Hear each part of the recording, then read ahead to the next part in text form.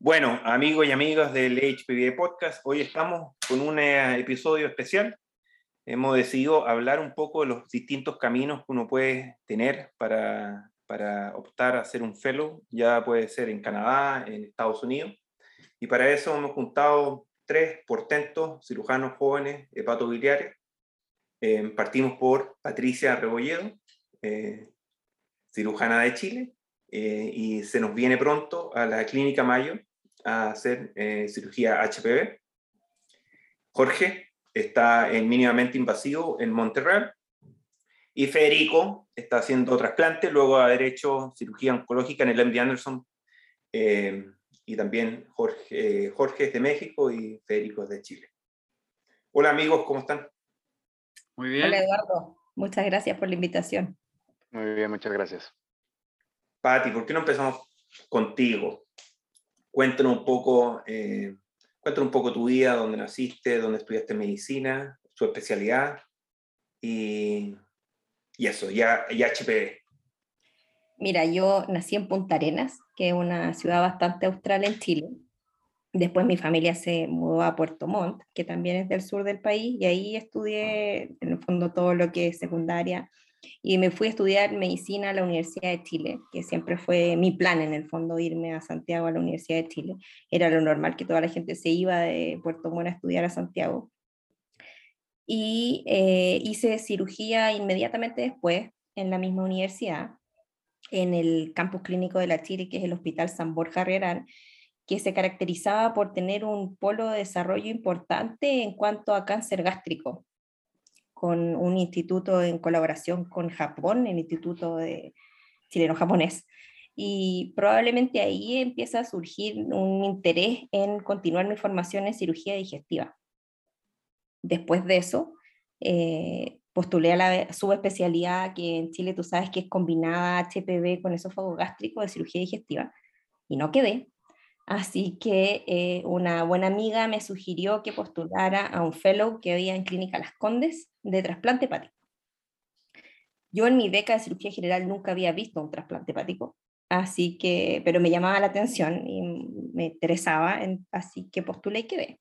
Y ese fellowship era con los doctores Buckel y Ferrario, de 1 año de duración. Y probablemente ahí parte todo mi camino a HPV, te diría yo. Perfecto. Hiciste trasplante Sí. y luego te fuiste a hacer algo a la Católica. Mira, hice el fellow de trasplante en Las Condes y ahí tuve la suerte de poder hacer un electivo con el doctor Asbun en Mayo Clinic cuando él estaba en Jacksonville, porque él había sido compañero del doctor Buckel. Y fue una súper buena experiencia, en verdad. Y ellos siempre fueron de la idea de fomentar de que continúe mi formación afuera del país, que me vaya idealmente a Estados Unidos. Y asimismo también fomentaron que postula a la Católica, donde hice otro fellow de 2 años, que es de cirugía digestiva. Justamente en ese periodo había llegado a Chile Martín Dip, y él le dio todo un empuje al trasplante hepático con donante vivo, así que, o sea, fue una buenísima experiencia sin duda. Imagino. Jorge, ¿por qué no nos cuenta un poco a todos nosotros tus pasos por la medicina y la cirugía hepatobiliar? Sí, claro que sí, Eduardo. Primero que nada, gracias a la HPBA. Gracias, Eduardo, por la invitación y también la oportunidad de conocer a otros cirujanos de Latinoamérica que, pues, buscamos, a final de cuentas, lo mismo. Soy de una ciudad, dejando de lado Ciudad de México, que en México, país, pues es una ciudad gigante que tiene más habitantes que muchos países. Dejando de lado Ciudad de México, hay otras 3, 4 ciudades grandes. Yo soy de la ciudad de Puebla. Ahí estudié medicina y después nosotros en Latinoamérica tenemos el internado. Lo hice en la Ciudad de México en el Instituto Nacional de Nutrición y yo tenía la intención de hacer medicina interna cuando andaba por ahí y pues me di cuenta que no era lo mío cuando estuve por ahí, porque es un instituto muy enfocado a la atención en pacientes de medicina interna, pero tiene una muy buena organización en cirugía general, y ahí me tocó rotar en cirugía de páncreas, el doctor Carlos Chan, que ya estuvo también por aquí en este podcast, 1 mes, y el otro mes en cirugía endocrina, donde me tocó ver mucha cirugía de mioinvasión con el doctor Juan Pablo Pantoja, con Miguel Herrera, y pues definitivamente ahí fue donde me surgió la curiosidad de la cirugía general, recomendado por varios residentes que conocí ahí mismo y que a día ahora son mis amigos. Me fui a otra ciudad grande al norte del país, en Monterrey, a hacer un programa en un hospital universitario, un hospital grande, y fue ahí donde tuve mis primeros acercamientos a la cirugía HPB, uno de los primeros maestros que tuve, con los que participaba en procedimientos de cirugía de páncreas, trasplante hepático, el doctor Guedea, fue yo creo que uno de los que tuvieron una influencia muy grande en mí para después buscar. Yo intenté inicialmente, hay pocos programas de entrenamiento en HPV en México, Eduardo. En ese entonces había solamente 2 en el Hospital General de México y en nutrición. No quedé la primera vez que apliqué. Inicié un programa de entrenamiento en trasplante que por ese entonces y hoy en día todavía es difícil que haya un buen volumen constante de trasplante hepático. Hacíamos mucho trasplante renal y el siguiente año quedé en el Hospital General, ahí hice cirugía HPV y después de eso pues me fui a trabajar un rato como staff a la ciudad de donde yo soy, de donde nací, en Puebla, y ahí estuve por un par de años. Perfecto, súper. Federico, ¿por qué no nos cuentas? Sí, claro. Bueno, muchas gracias, Eduardo, por la invitación. Bueno, yo soy de Santiago de Chile, que es la capital, y estudié en la Universidad del Desarrollo, ya que su campo clínico es el Hospital Padre Hurtado y la Clínica Alemana, que es un centro público y otro privado. Ya, y mi primera experiencia con HPV pasa cuando estoy rotando por las rotaciones con el equipo digestivo, ya, y ahí fue donde me empezó a, básicamente, me gustaban eran bien entretenidas las cirugías, la anatomía, encontraba que era bien desafiante, entonces ahí fue como las primeras aproximaciones. Yo creo que cuando me decidí a realizar la especialidad fue cuando hice un observership y fui al MD Anderson y estuve 3 meses, justo nuestro programa que es de 4 años, teníamos 3 meses de lectivo, entonces que era bastante. Entonces aproveché esos 3 meses de estar ahí y ahí fue cuando, por optar y tratar de postular, digamos, en Estados Unidos algún programa similar. ¿Podéis mencionar a alguno de tus mentores, Federico, alguien que te haya ayudado? Porque son súper importantes, gente que nos ayuda. Sí, claro, no, de todas maneras, yo creo que eso es como clave cuando uno está tratando de irse a algún lugar fuera de tu país, porque uno no conoce a nadie prácticamente. Entonces, bueno, uno de mis grandes mentores en Chile fue, bueno, Marcelo Vivanco, que él estuvo también acá en Estados Unidos, se formó acá, él tenía contactos, obviamente, y también él me ayudó mucho, digamos, en tratar de dónde postular y hablar con gente, desde ese punto de vista. Pati. Escucha, es difícil dar nombre específico porque yo igual llevo un buen rato, como dices tú, trabajando en distintas partes y yo me siento súper afortunada porque me han ido ayudando, siento, en las distintas etapas en las cuales he ido pasando. Desde el San Borja, doctor García, que siempre me ha apoyado en todo mi fellow y salidas y todo. Después en Las Condes, el doctor Buchel y Ferrario, que estuvieron ahí motivando que postule, que haga todo el proceso de los steps. Martín, como dije también, que ha sido súper importante en que uno persista en el fondo en buscar el entrenamiento que quiere. El doctor Mayo Uribe y la doctora Gloria González, que son del Calvo Maquena, probablemente también han sido súper importantes en mostrar el camino HPV finalmente y darte las herramientas para continuar. Jorge, cuéntanos un poco. Podría mencionar varios nombres. Probablemente el primero, el doctor José Trejo, uno de los primeros cirujanos que empezaron a hacer trasplante hepático pediátrico en mi país. Fue de esta camada que se entrenó con el doctor Strasberg en Pittsburgh, con el doctor Héctor Dillis, el doctor Eduardo de Santibáñez. Y a él lo conocí en mi programa de entrenamiento de trasplante y aunque como mencioné estaba enfocado en trasplante renal, pues hacíamos varios procedimientos y él fue uno de los que me empezó a meter la espinita del entrenamiento en el extranjero. Él estuvo 3 años en Estados Unidos, estuvo 1 año en Japón y después cuando hice mi fellowship en HPV en el Hospital General de México, el doctor Oscar Chapa, que se había entrenado con el doctor Dubois en Francia, pues obviamente siempre había el entusiasmo y pues todas estas experiencias de el entrenamiento en el extranjero. Más recientemente pues estuve un poco más de un año con el doctor Carlos Fernández del Castillo en el Hospital General de Massachusetts. Probablemente pues él ha sido también otro de los que me ha guiado mucho en mi carrera académica. Tuve la oportunidad de pasar muchas horas en quirófano con él, muchos whipples, y aprendiendo también de esta otra cuestión que corre alrededor de la cirugía HPB oncológica, los tumor boards, la discusión con otros grandes de la cirugía en algunos foros que has tenido tú también la oportunidad de compartir con ellos, el doctor Lilimo, el doctor Warshaw, Motaz Kadán, la doctora Ferrone, y pues yo creo que muchos de ellos, claro que han tenido un impacto importante en esta carrera que he llevado en la cirugía HPV. Mira que bueno, ¿qué opinión tienen ustedes de esto? ¿Es suerte? ¿Es perseverancia? ¿Cómo es la relación y cómo es la búsqueda de alguien que te ayude? Bueno, yo creo que es una mezcla de todas maneras de suerte y perseverancia, como dices tú, porque habitualmente es muy difícil quedar en un programa a la primera. O sea, como ya todos han dicho, ninguno quedó en la primera, yo tampoco. Entonces, mucho de perseverar y tratar de, junto con gente que te ayude, obviamente, de un poco, porque lo que pasa es que en Estados Unidos obviamente no conocen muchas de las universidades de Sudamérica. ¿Ya? Es difícil tener un currículum igual de bueno que los mismos americanos. Entonces, por eso es clave de darse a conocer un poco y por eso es tan bueno hacer estas pasantías de observership o hacer un año de investigación en algún centro. Yo creo que esas son las cosas que ayudan un poco a que después te acepten en algún lado. Pati, ¿te gustaría decir algo?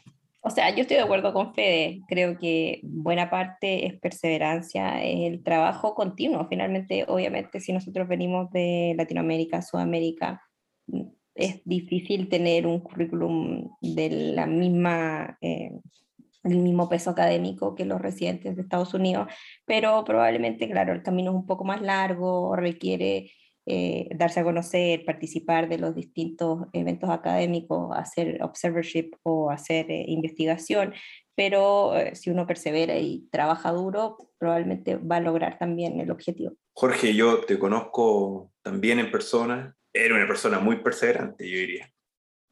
¿Cómo se hace eso? En mi opinión pasa por muchas cosas, es una combinación de muchos factores. Creo que desde la empatía que tienes tú como cirujano en entrenamiento con tus mismos profesores que tú vas eligiendo que sean tus mentores, y se va dando una química importante y es en ese momento cuando tú eliges de quién te vas a empezar a apoyar y probablemente tienes que sentir ese clic para empezar a elegirlos y tomarlos,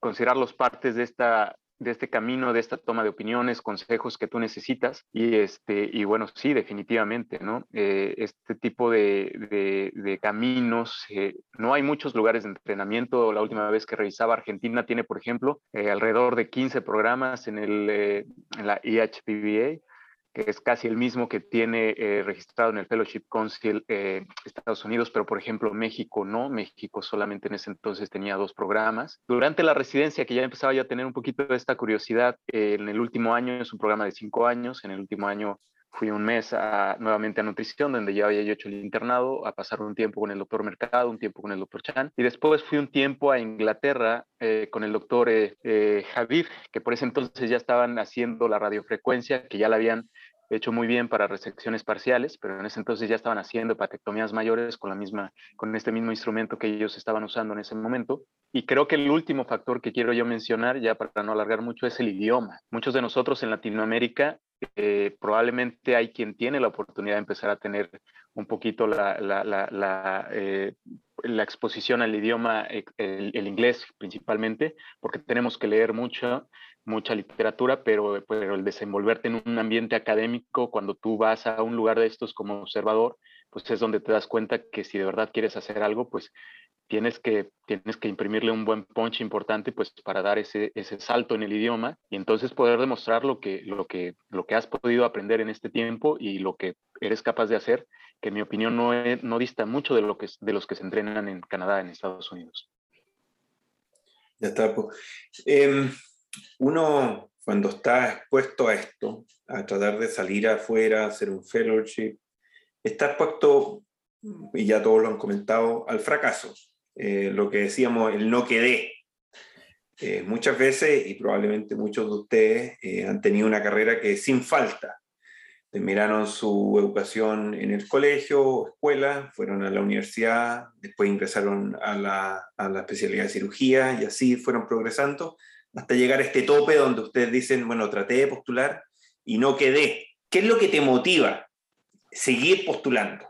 ¿Qué es lo que tú crees que vas a encontrar afuera que no lo tienes en tu país? ¿Y por qué seguir postulando? Porque hay mucha gente, y es totalmente válido, que no postula. Y créeme que hay mucha gente muy buena que no postula. Mira, en parte lo mencionaba Jorge, yo también trabajé en 2 programas de trasplante acá en Chile antes de irme a la Católica y de postular los fellows en la Mayo, y eran centros de bajo volumen.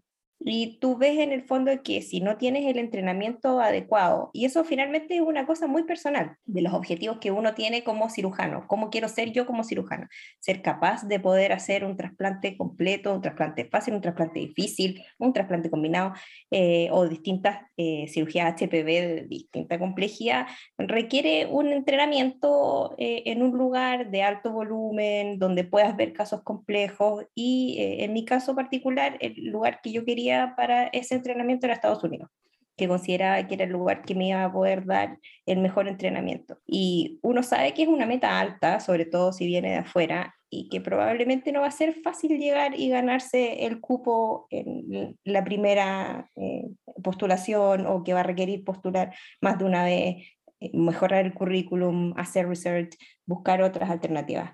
Pero en el fondo es un objetivo personal.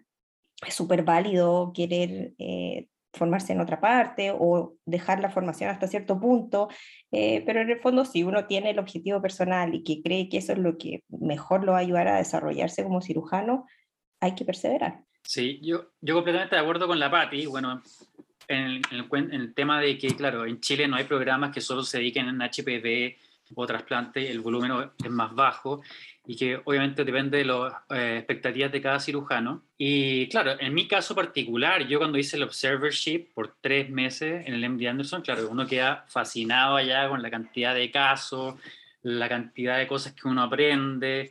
Entonces, por eso yo por lo menos decidí, me gustaría quedar ahí o en algún otro lugar similar. Y ahora, ¿cómo uno sigue? Porque tienen mucha razón en eso, que claro, uno postula, está acostumbrado a que en la carrera académica, entre comillas, uno ha quedado siempre, ha sido buen alumno. ¿Qué pasa cuando uno rechazan uno o rechazan 2 veces? ¿Qué hace uno ahí? Y finalmente, porque además los amigos te dicen, oye, a ver, ¿por qué no postuláis nomás acá en Chile al programa, no sé, cualquiera, y quédate acá? Y porque van pasando los años también.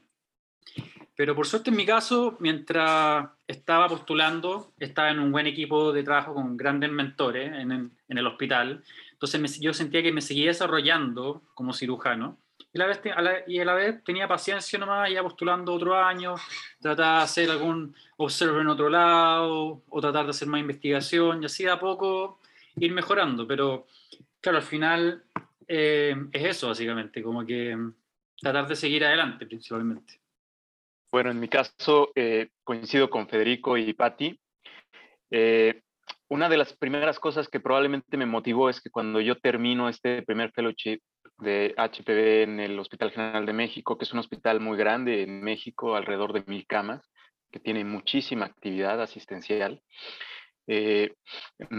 estuvo muy enfocado en cirugía de páncreas y tuvimos un poquitito de mínima invasión. El doctor que es el profesor tenía muchísima inquietud en hacer procedimientos de mínima invasión. Entonces yo regreso a trabajar como staff a un hospital mediano, pequeño, en donde empiezo a hacer casos de cirugía HPV.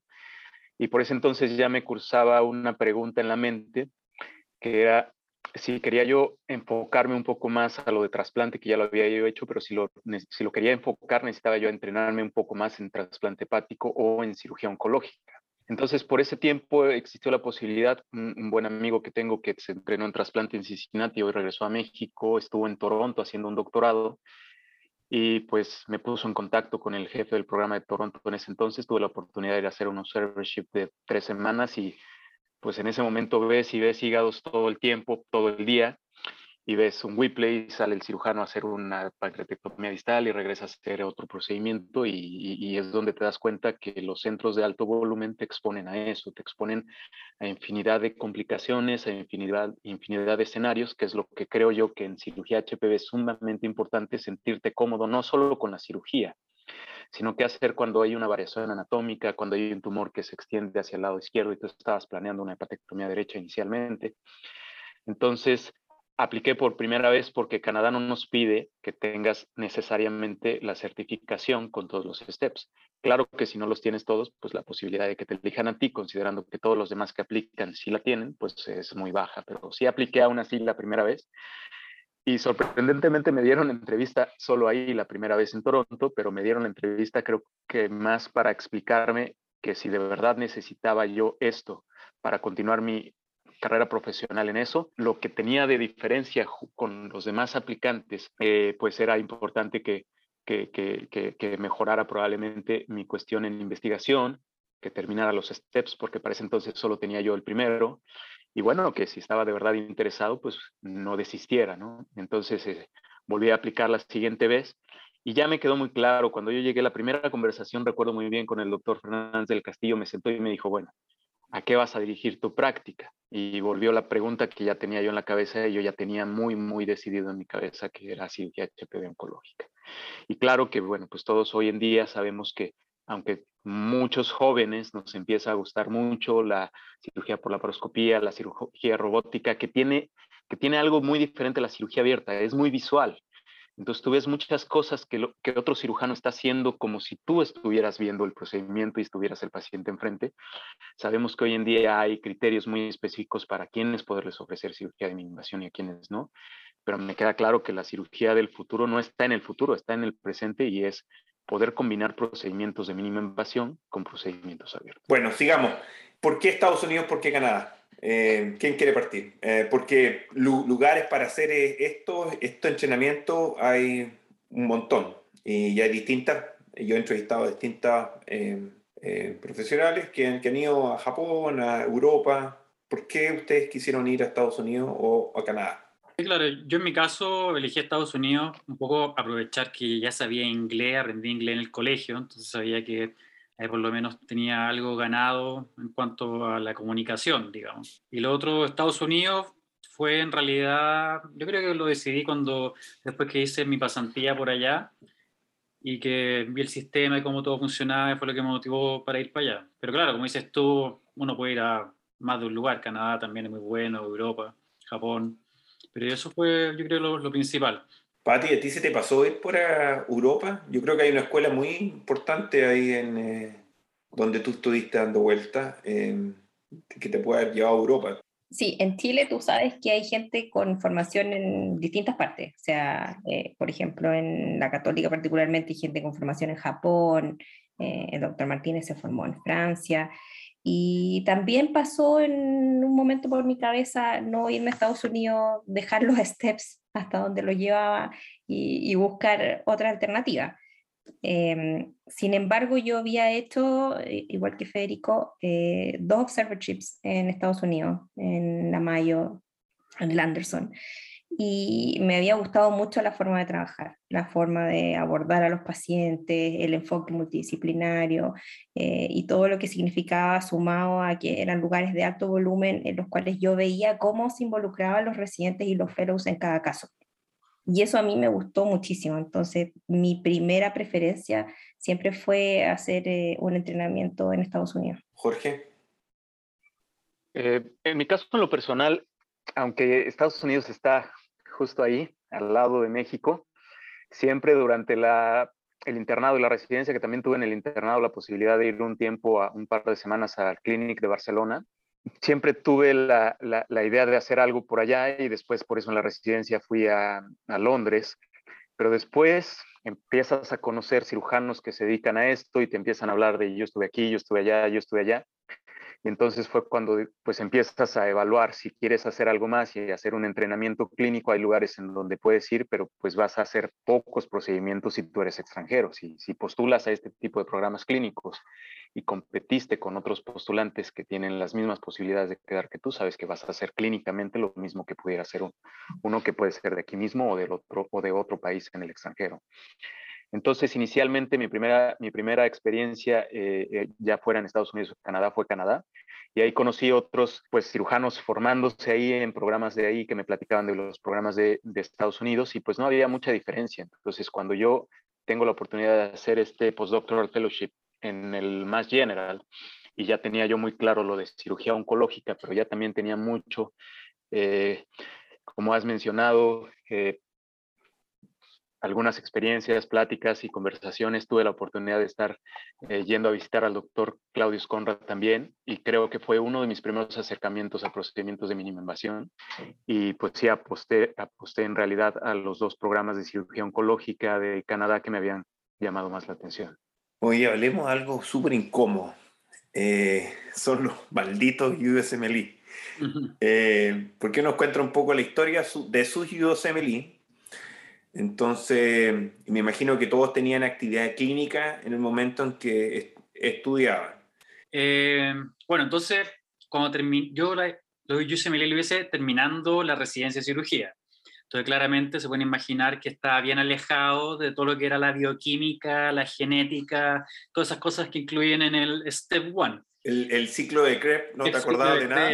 Todas esas cosas, muy alejado de todo eso. Entonces, pero bueno, en ese entonces, en 2015, cuando empecé a estudiar, el puntaje del Step 1 era importante. Ahora ya eso se canceló, ahora solamente pasaste o no pasaste, lo cual lo quita un poco el estrés, tal vez un poco de tener que sacar buen puntaje. Bueno, el tema es que, claro, primero uno se tiene que inscribir a través de su universidad. Tu universidad tiene que mandar todos los papeles a Estados Unidos para que uno se pueda inscribir a hacer la prueba. Y ahí es súper importante porque eso demora como un mes más o menos. Eso. ¿Ya? Entonces eso es bueno tenerlo en consideración.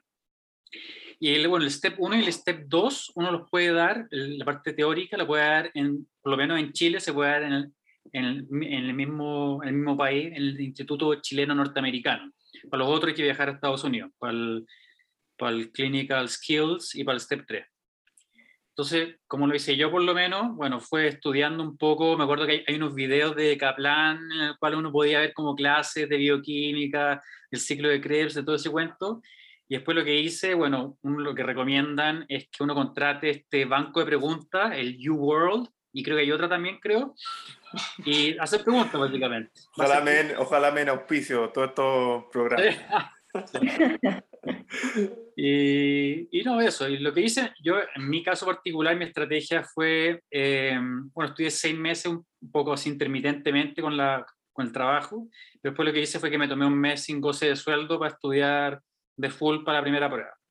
Y después para el Step 2 también, ahí ni siquiera estudié entre medio, solamente en un mes, pero dedicado full a eso. Y para el Clinical Skills, que uno tiene que dar esta prueba con los pacientes, los actores, digamos. Ahí uno puede estudiar 2 o 3 semanas con estos libros que te pasan. Y después el Step 3 también fue como un mes de estudio. Yo creo que me demoré en total como 1 año y medio, 2 años en darla. Hablemos, ¿es importante sacar el Step 3? Buen punto. El Step 3 en algunos programas sí, en otros no. ¿Ya? Yo he visto que en algunos piden solo el 1 y el 2 rendido, pero por ejemplo, en el MD Anderson igual me pidieron el Step 3 y para acá en Trasplante también. También están pidiendo todos, los 3. Yeah. Pati, Jorge. Yo creo que la clave para el USMLE es tener paciencia, porque es un proceso lento y muchas veces igual es latero. Si uno ya lleva harto tiempo que ya egresó de medicina general, volver a repasar todas las ciencias básicas y todo de nuevo es un poco tedioso. Pero también creo que es súper importante tener como gente conocida que lo haya hecho hace poco, que te vaya guiando en qué libros ocupar o qué banco de preguntas comprar, y también tener algún compañero de estudio. Buena parte de la preparación yo la hice con Federico, que nos juntábamos a estudiar, para preparar preguntas y simular y todo en el fondo, para darle una continuidad al estudio, porque uno seguía, en mi caso particular, yo seguía trabajando, seguía haciendo turnos, en el fondo haciendo una vida laboral normal, y en paralelo la preparación de los steps. Que es un proceso lento. En el fondo uno se toma alrededor de 1 año y medio a 2 años, si lo hace sin parar de trabajar. En mi caso, creo que a diferencia de cuando vas conociendo gente de, por ejemplo, de la India, de Europa del Este, que hay muchas universidades que ya tienen programas donde ellos tienen capacitación para ir presentando los steps, ¿no? En Arabia Saudita, en algunos países árabes me ha tocado conocer cirujanos que me platican eso, y entonces cuando ellos terminan, pues ya tienen todo eso, ese camino andado, ¿no? Entonces, en mi caso en lo particular, cuando hice el internado, algunos residentes que estaban estudiando para los STEPS me decían, si quieres hacer algo después, un fellowship de los que no hay en México, por ejemplo, que todavía no decidía yo como tal para hacer HPB, me dice, tienes que empezar ya, lo más pronto que puedas hacer el STEP 1. Entonces, empecé ahí, convencí a mis papás de que me pagaran el STEP 1, que por entonces estaba un poquito más barato que ahora, que ya revisé las últimas tasas. Y entonces el Step 1 lo hice inmediatamente a acabar. Es un año de internado, un año de servicio social. En cuanto acabé el servicio social, me parece que me tardé como 4 meses, porque para ese entonces ya estaba yo terminando de estudiar para el examen de la residencia. Entonces, pues aproveché, lo presenté, me fue bien, pero dejé toda la residencia. En definitiva, no tuve tiempo para seguir el siguiente examen. Es un programa donde hacemos muchísima cirugía de trauma, muchísima cirugía electiva también, y pues en realidad no encontré tiempo, te soy muy honesto. Entonces, en cuanto terminé la residencia, y uno de mis compañeros que ya los tenía, porque los había hecho antes de hacer la residencia, me compartió algunos videos, los Kaplan Videos, los Toronto Notes. Entonces ahí me puse a estudiar para el Clinical Knowledge, el Step 2, y ahí fue donde hice el segundo. Después de eso, pues me fui a trabajar. Ahí no tuve mucha oportunidad. Estuve 2 años trabajando como staff, y luego vine a Toronto, me fui al Hospital General de Massachusetts, y ahí me tocó la mala fortuna que esto del coronavirus empezó a alterar las cosas. Entonces, cuando iba a rendir el CIES, empezaron a distribuir estos correos de que había una forma de que podías, pues si ya estabas en un proceso de aplicación, incluso inscrito, de que podrías equivaler eso sin tener que rendir el examen. Entonces, para ese entonces yo ya había aplicado para este fellowship que hice, y al final no tuve que rendir el CS, que es la segunda parte del 2. Como te mencionaba, aquí en Canadá, aunque ciertamente no es obligatorio que los tengas como médico extranjero, pues finalmente mi recomendación sí es que tengas cuando menos el 1 y uno de los 2, o si puedes, los 2 del 2. Bueno, esa es la etapa del USMLE. Ustedes ya tienen una etapa de Facultad de Medicina, hacen cirugía, el USMLE. Y tienen su currículum, me escriben su currículum y se dan cuenta, bueno, pero ¿qué hago con este currículum? ¿Cuál es la importancia que tiene en este proceso investigar, publicar? ¿Alguna vez se les pasó a ustedes por la cabeza hacer un postdoctoral fellow, que estos son posiciones de fellowship en investigación? En mi caso en particular, yo no había tenido experiencias previas en investigación, aunque como residente tienes que al final presentar un trabajo que idealmente tiene que ser una publicación. Pues generalmente la mayoría de nosotros pues hacemos una serie de casos, una revisión retrospectiva, pero digamos una experiencia en investigación real, formal, no la había yo tenido. Y en México, como probablemente en muchos países de Latinoamérica, cuesta trabajo encontrar una red, un sistema organizado en el que esté diseñado para que se estimule a más cirujanos, no solo cirujanos, de otros especialistas, para que empiecen a hacer una carrera no solo académica, sino también en la investigación.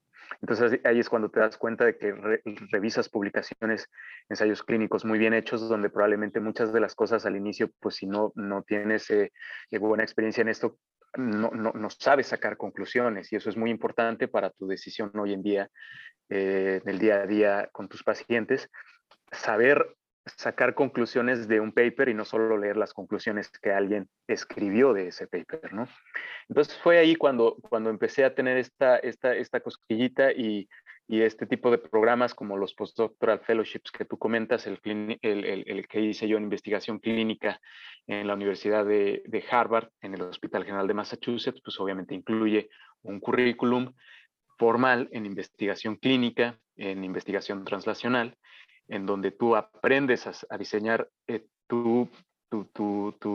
los estudios que requieras hacer a lo que estás estudiando, al proyecto que tengas en ese momento. Y claro que tienes una experiencia de tener al lado de ti a muchos otros, en mi caso cirujanos, que eran los que estaban en ese programa, en cirugía de páncreas en ese momento, que se están dedicando algunos a hacer investigación básica, single cell, otros que están haciendo un doctorado y que están haciendo algunos otros, por ejemplo, hoy que se hace mucho inteligencia artificial, Big Data, que es muchos cirujanos en Estados Unidos han hecho buenas cosas con ello. Entonces, este círculo que puedes empezar a hacer en estos lugares que sí tienen una infraestructura para estimular a la gente que esté interesada en esto, pues bueno, definitivamente pues te va llevando en el camino, ¿no? O sea, tú te subes a este autobús en donde están todos los demás y en el momento en que te atoras tienes a la mano a mucha gente de la que echar mano para hacer esto u otra cosa, y entonces es donde decides si te sigues queriendo quedar con este punto esencial de la medicina, que es saber aplicar, pero también empezar a producir, empezar a generar a través de la investigación. Federico, tú probablemente tuviste oportunidad alguna vez, ¿se te pasó por la cabeza tener que hacer el vía crucis de un doctorado de investigación? ¿Te gustó la idea? ¿No te gustó? ¿Te negaste? ¿Alguna vez lo pensaste? Porque finalmente terminaste no haciéndolo, ¿cierto? Sí. ¿Cuál es tu idea general acerca de eso? Y algo mencionaste tú, tú tuviste buenos puntajes en el USMLE, pero ahora el USMLE Step 1 ya no va a ser más con score, entonces la capacidad que tienen de discriminar entre candidatos probablemente haga más importante tener antecedentes de investigación. Sí, claro. Cuéntanos un poco cómo lograste hacer el bypass. ¿Cómo bypassé el vía crucis, como dices tú? No, a mí me gusta, pero yo entiendo sí. que a mucha gente no le gusta, y si no le gusta es un vía crucis. Sí. No, mira, el tema lo encuentro completamente relevante e importante para que te abra puertas para obtener algún fellowship. Ahora, desde el punto de vista, uno estando en su propio país, que tal vez, como comentaba Jorge, no tiene la infraestructura académica para hacer buena investigación, yo creo que no ayuda, si bien ayuda obviamente publicar en tu propio país, tratar de hacer estudios, pero creo que lo que más ayuda es ojalá hacer un fellowship de investigación en Estados Unidos en algún centro, porque eso definitivamente va a abrir más puertas, porque te van a empezar a conocer también, en vez de estar ahí sumando publicaciones en su propio país. Yo creo que eso es más potente porque uno ya está allá, digamos, entonces conoce gente, hace contacto. Yo creo que eso es bien importante. Ahora, si yo lo pensé en algún momento, de todas maneras se me cruzó por la cabeza, después de que no estaba quedando, obviamente, después de las entrevistas, los resultados, pero hasta que justo se dio finalmente la suerte, pude pasear esta parte, digamos. Pati, tú acabé de postular, acabé de quedar. Mira, yo creo que evidentemente la investigación es parte fundamental de la carrera quirúrgica. Yo creo que va de la mano, aunque uno a veces reniegue de eso, pero sí es importante, como decía Jorge, la producción que uno puede hacer desde el propio centro donde está trabajando. Y sí se me pasó por la cabeza, pero tuve la suerte, por decirlo así, de quedar directamente en un fellow clínico. Y el anterior que había hecho también eran 2 años de fellow clínico, teniendo la posibilidad de hacer un año de investigación. Y de la gente que ha hecho el año extra de investigación, la verdad es que todos están súper contentos y súper agradecidos en el sentido de que es un año como protegido de frenar toda tu actividad clínica para dedicarte full a la investigación. Así que yo creo que sí es una buena opción, es una buena posibilidad. Aumentas tu red de contactos, te dedicas a un proyecto que probablemente después va a ser algo que te va a destacar. Pero en mi caso particular se dio hacer directo el fellow clínico. Jorge, tú lograste publicar un artículo en el Annals of Surgery, que es la revista, bueno, no es la revista de más impacto ahora, pero es la revista con más influencia, te diría yo, en el ambiente académico americano. ¿Cómo se logra hacer eso? Bueno, inicialmente cuando empezamos a ver algunos números y gráficas que tú también tuviste la oportunidad de por ahí de ver, empezamos a darnos cuenta de que cuando tienes una base de datos que te da muchísima información, que probablemente es algo de lo que vas aprendiendo como cuando tienes estos entrenamientos en investigación, que son cosas que se deben de hacer de mejor forma en donde nosotros trabajamos en Latinoamérica, cuando empiezas a ver que de ahí puedes obtener muchísima información importante, la mayor parte de ellos son bases de datos prospectivas. Yo honestamente pues no me imaginaba poder mandar una publicación como primer autor a una de estas revistas inicialmente, pero bueno, empezamos a darnos cuenta de que había información relevante que dar a conocer.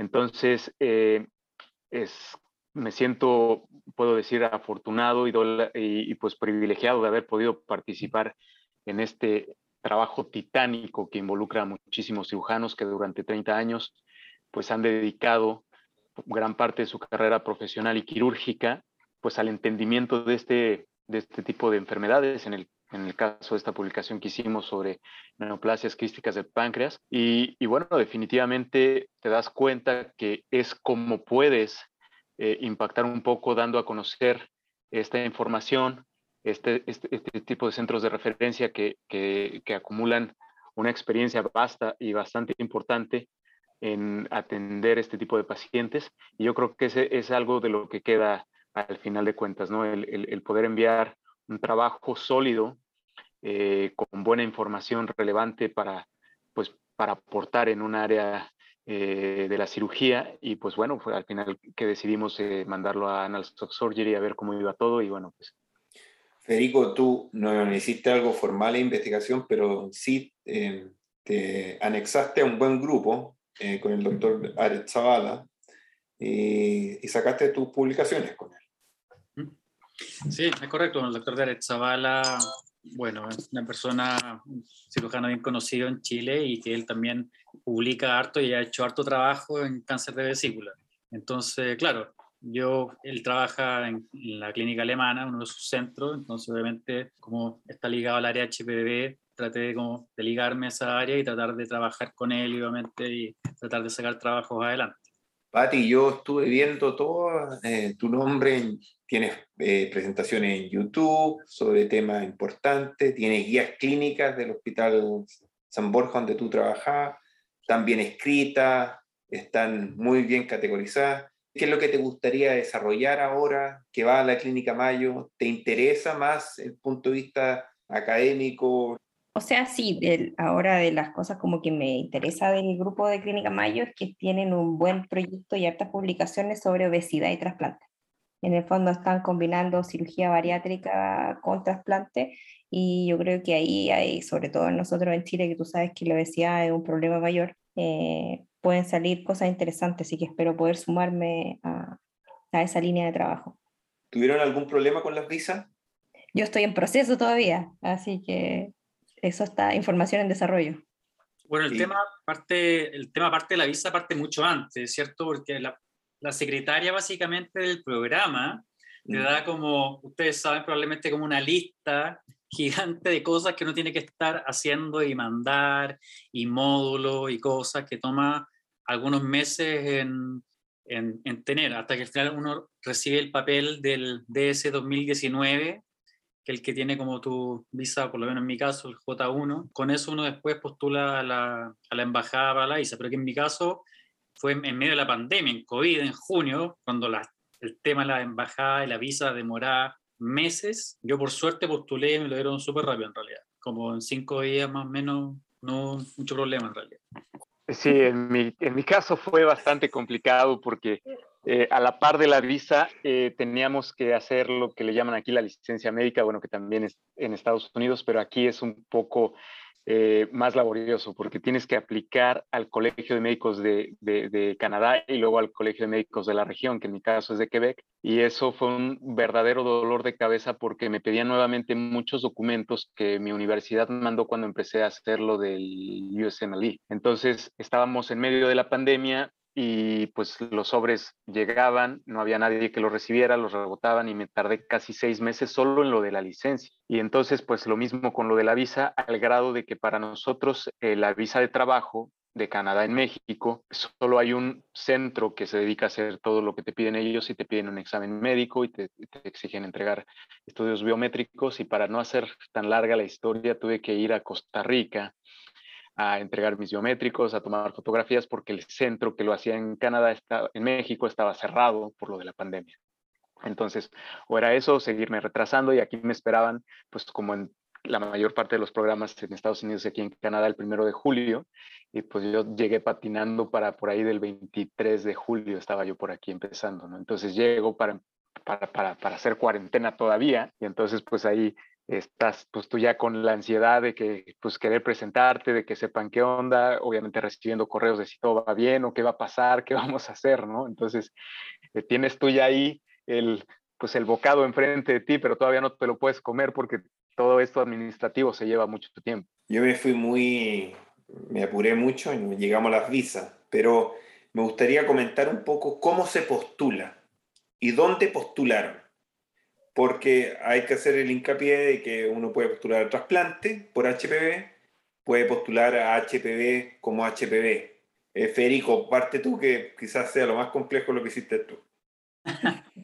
Bueno, para los programas de trasplante uno se postula a través del Match, que ahora creo que la empresa es como San Francisco Match, Sí. y que es ahí una plataforma que uno se inscribe básicamente, tiene que pagar, por supuesto, y es bien completa. Uno tiene que subir su antecedente y su currículum, subir sus notas del USMLE. Al final, cuando uno termina el USMLE Step 1 y 2, le dan un diploma que del ECFMG, que también uno tiene que subirlo. Bueno, después de subir todos los antecedentes ahí, tiene que subir, bueno, carta de recomendación, pedir, que lo tiene que subir tu mentor directamente, él subirlo a la plataforma.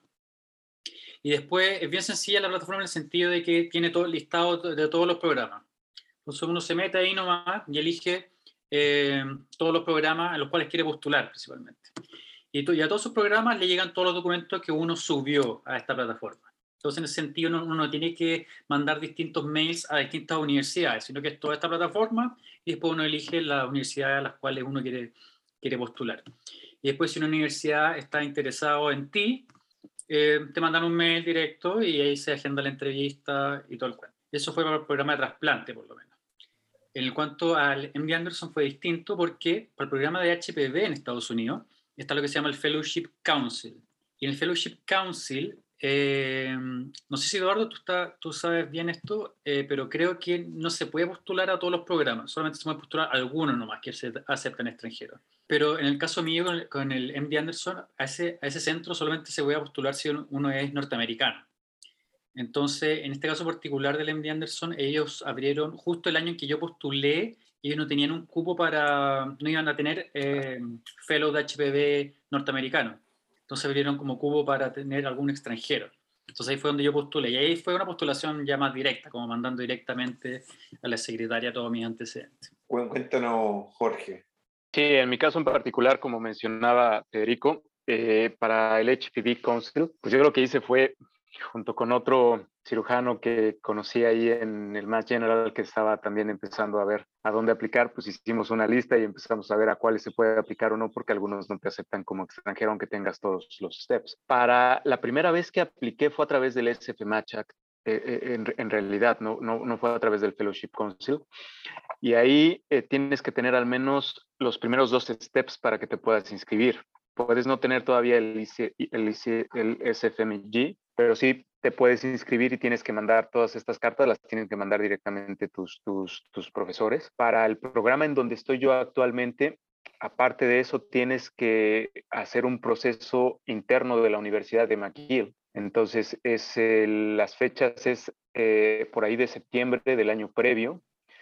Entonces, tú mandas toda tu documentación directamente a la Secretaría de Posgrado y las entrevistas son por ahí de noviembre, diciembre y los resultados salen a mediados de enero para iniciar igualmente que la mayoría de todos el 1 de julio. Pati, ¿cómo lo hiciste tú? Que probablemente la que se acuerda más de todo.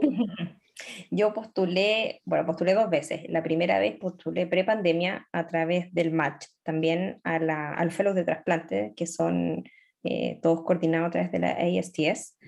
Y con la primera vuelta, que era prepandemia, uno tenía que ir a la entrevista al hospital, en el fondo, a la ciudad donde te iban a entrevistar para el fellow. Y la segunda vez en la que quedé, que fue durante la pandemia, entonces tú podías postular a varias ciudades y coordinar los distintos Zoom sin tener que moverme de Chile, lo que en el fondo facilitó un poco la postulación. ¿Qué creen ustedes? ¿Se va a quedar esto de la postulación online por webinar o Sí, vamos a volver? No, yo creo que sí. Yo creo que sí, o por lo menos puede ser más o menos híbrido tal vez. El que no pueda viajar le van a aceptar que sea por Zoom, yo creo. Yo espero que sí, yo creo que eso nos favorece, el hecho de poder hacerlo desde el lugar donde tú estés. Y también tengo la impresión que es mucho más organizado, porque tienes entrevistas puntuales con tal persona, con tiempos determinados, es súper bien planificado, en verdad. Perdón, otro dato para la gente que está escuchando es que también uno puede postular, si bien uno puede postular a HPB por el Fellowship Council, también hay programas de trasplante que tienen HPB también. Puede postular por otro lado, para los que estén pensando que no solo el Fellowship Council es la opción, también por otro lado también se puede. Sí, correcto. A propósito de la pregunta que decías, yo creo que sí está muy bien hacer entrevistas de manera virtual. Muchos cirujanos cuando empiezan a aplicar a otros fellowships también, pues siempre te dicen tienes que tener ya reservado un poquito de tu presupuesto para hacer estos viajes a donde te tengan que llamar, entonces te lo evitas un poco. Aunque por otro lado, hay quien también te recomienda que el hecho de que vayas, pues puedes aprovechar a hacer un poco de contacto con alguien que está haciendo el fellowship o algún residente que te pueda platicar un poco más, quizá algo, información específica que tú necesites saber, y eso yo creo que hoy en día a lo mejor un observership te puede dar eso. Yo, mi recomendación es para todos aquellos cirujanos de Latinoamérica que estén interesados en ello. Creo yo que esa es otra vía también de tener un contacto inicial y de empezar a conocer cirujanos que estén involucrados en esto, porque probablemente sí esto se va a quedar, al menos si no de fijo, probablemente de manera híbrida entre presentaciones y entrevistas virtuales y presenciales. Hablemos de tiempo. ¿Cuánto tiempo te tomó desde que empezaste USMLE Step 1 hasta quedar? Porque esto es una cosa que uno no se da cuenta, porque el tiempo va pasando, pero cuando vuelve atrás dice, me tomó tanto tiempo. ¿Cuánto tiempo te tomó a ti, Federico? Sí, me tomó 5 años. Perfecto. Desde que partí estudiando al USMLE, lo di todo el cuento, hasta que me vine para acá, digamos. Patricia, Pati. ¿Qué año? Porque entre medio me casé, tuve guagua. Está bien, Pati, está bien. Culpemos al marido, al marido. 6 años, no, tiempo total 6 años. El marido, culpa al marido. Jorge, ¿cuánto te tomó a ti? Pues yo me quedé al final de la lista de hoy. A mí me tomó 9 años, porque cuando hice el Step 1, en realidad creo que todavía no tenía muy claro que iba yo a continuar estos pasos para hacer un fellowship en el extranjero. Por algo lo hice definitivamente, sin embargo todavía no tenía muy claro qué iba a pasar después. Y después de esto, después casi de 6 años, casi en el límite que ellos te piden, hice el Step 2. Y bueno, después de ahí apliqué en 2 ocasiones. La primera fue a través del Fellowship Council y de SF Match, y la segunda solo a través de SF Match. Perfecto. Yo creo que un buen número para la gente es 4 a 5 años. Es un número bien honesto, sí, que nadie te lo cuenta, pero más o menos 4 o 5 años. ¿Ustedes están de acuerdo? Sí, totalmente. Sí, de todas maneras. Es un proceso lento. En fondo, dar los exámenes, hacer los contactos, hacer pasantías, todo eso va sumando tiempo. Aunque he conocido residentes de cirugía de aquí que te dicen que en año y medio ya los tienen todos. Sí. Son expertos. Esos son los próximos entrevistados para que nos digan todos los tips. Es una locura. Sí. Bueno, el 4 años es el tiempo a batir. Quizás sea fácil, pero 4 años yo creo que es el tiempo que uno debería preocuparse, y es bueno tener el plan como para ir desarrollándose en estos 4 años. Exacto. No solo pensar en que quiero llegar a esa es mi meta, sino que además aprovechar este tiempo para ser mejor, para hacerse mejor. Bueno, hablemos ahora un poco de la experiencia de ser fellow clínico. Pati, y aquí vamos a estar los dos muy interesados en escuchar a Federico y a Jorge. No, bueno, entonces, hay que poner en contexto que yo me fui en plena pandemia, tuve que desarmar mi departamento como, 3, 4 días, y llegué el 1 de agosto a Estados Unidos y el lunes estaba partiendo. Y tenía que ver entre medio el tema de dónde nos íbamos a alojar, digamos, todo el año, la cuenta bancaria, el número de seguro social, todo, mientras partiendo. Pero por lo menos mi experiencia fue estresante, obviamente, pero igual uno tiene harto apoyo ahí, por lo menos. En ese centro yo tenía mucho apoyo de parte de mi jefe del programa, de parte de los otros fellows de cirugía oncológica que estaban ahí, de la secretaria, y también de los physician assistants, que es un ente que no existe fuera de Estados Unidos y que ellos hacen mucho el tema del manejo con el paciente en el piso. Entonces ellos te ayudan mucho y te ayudan a integrarte súper bien, pero sin duda es un proceso interesante. Como dices tú también, uno se siente que sabe inglés, pero de repente uno está hablando con otros doctores o con los otros becados y de repente no entiende qué es lo que dicen porque les encanta hablar con acrónimos, como dices tú, y uno parece de repente un tontito diciendo ¿qué significa eso? Y es algo muy simple. Entonces, pero uno se va acostumbrando y yo creo que después los primeros 3, 4 meses va agarrando de a poco el ritmo. Y lo otro es la ficha clínica también, que es un tema de manejo completamente distinto a lo que uno está acostumbrado. Y si bien a uno le hacen hacer módulos antes, igual uno no aprende, yo por lo menos no aprendí a ocupar la ficha clínica hasta que me tocaba usarla, ¿no? Y ahí también, pero también uno ahí siempre va pidiendo ayuda y va encontrando gente que uno lo va ayudando y va avanzando a poco, ¿no? Hay que tener paciencia, ¿no? Paciencia y no desesperarse, ¿eh? Probablemente Exacto. Estar confiado que uno está ahí por algo. También está ese síndrome de que ¿por qué estoy haciendo acá? Sí, no, sin duda. Bueno, en mi caso, yo terminaba en diciembre de 2020 mi estancia en el Hospital General de Massachusetts. Para ese entonces ya había yo hecho las entrevistas.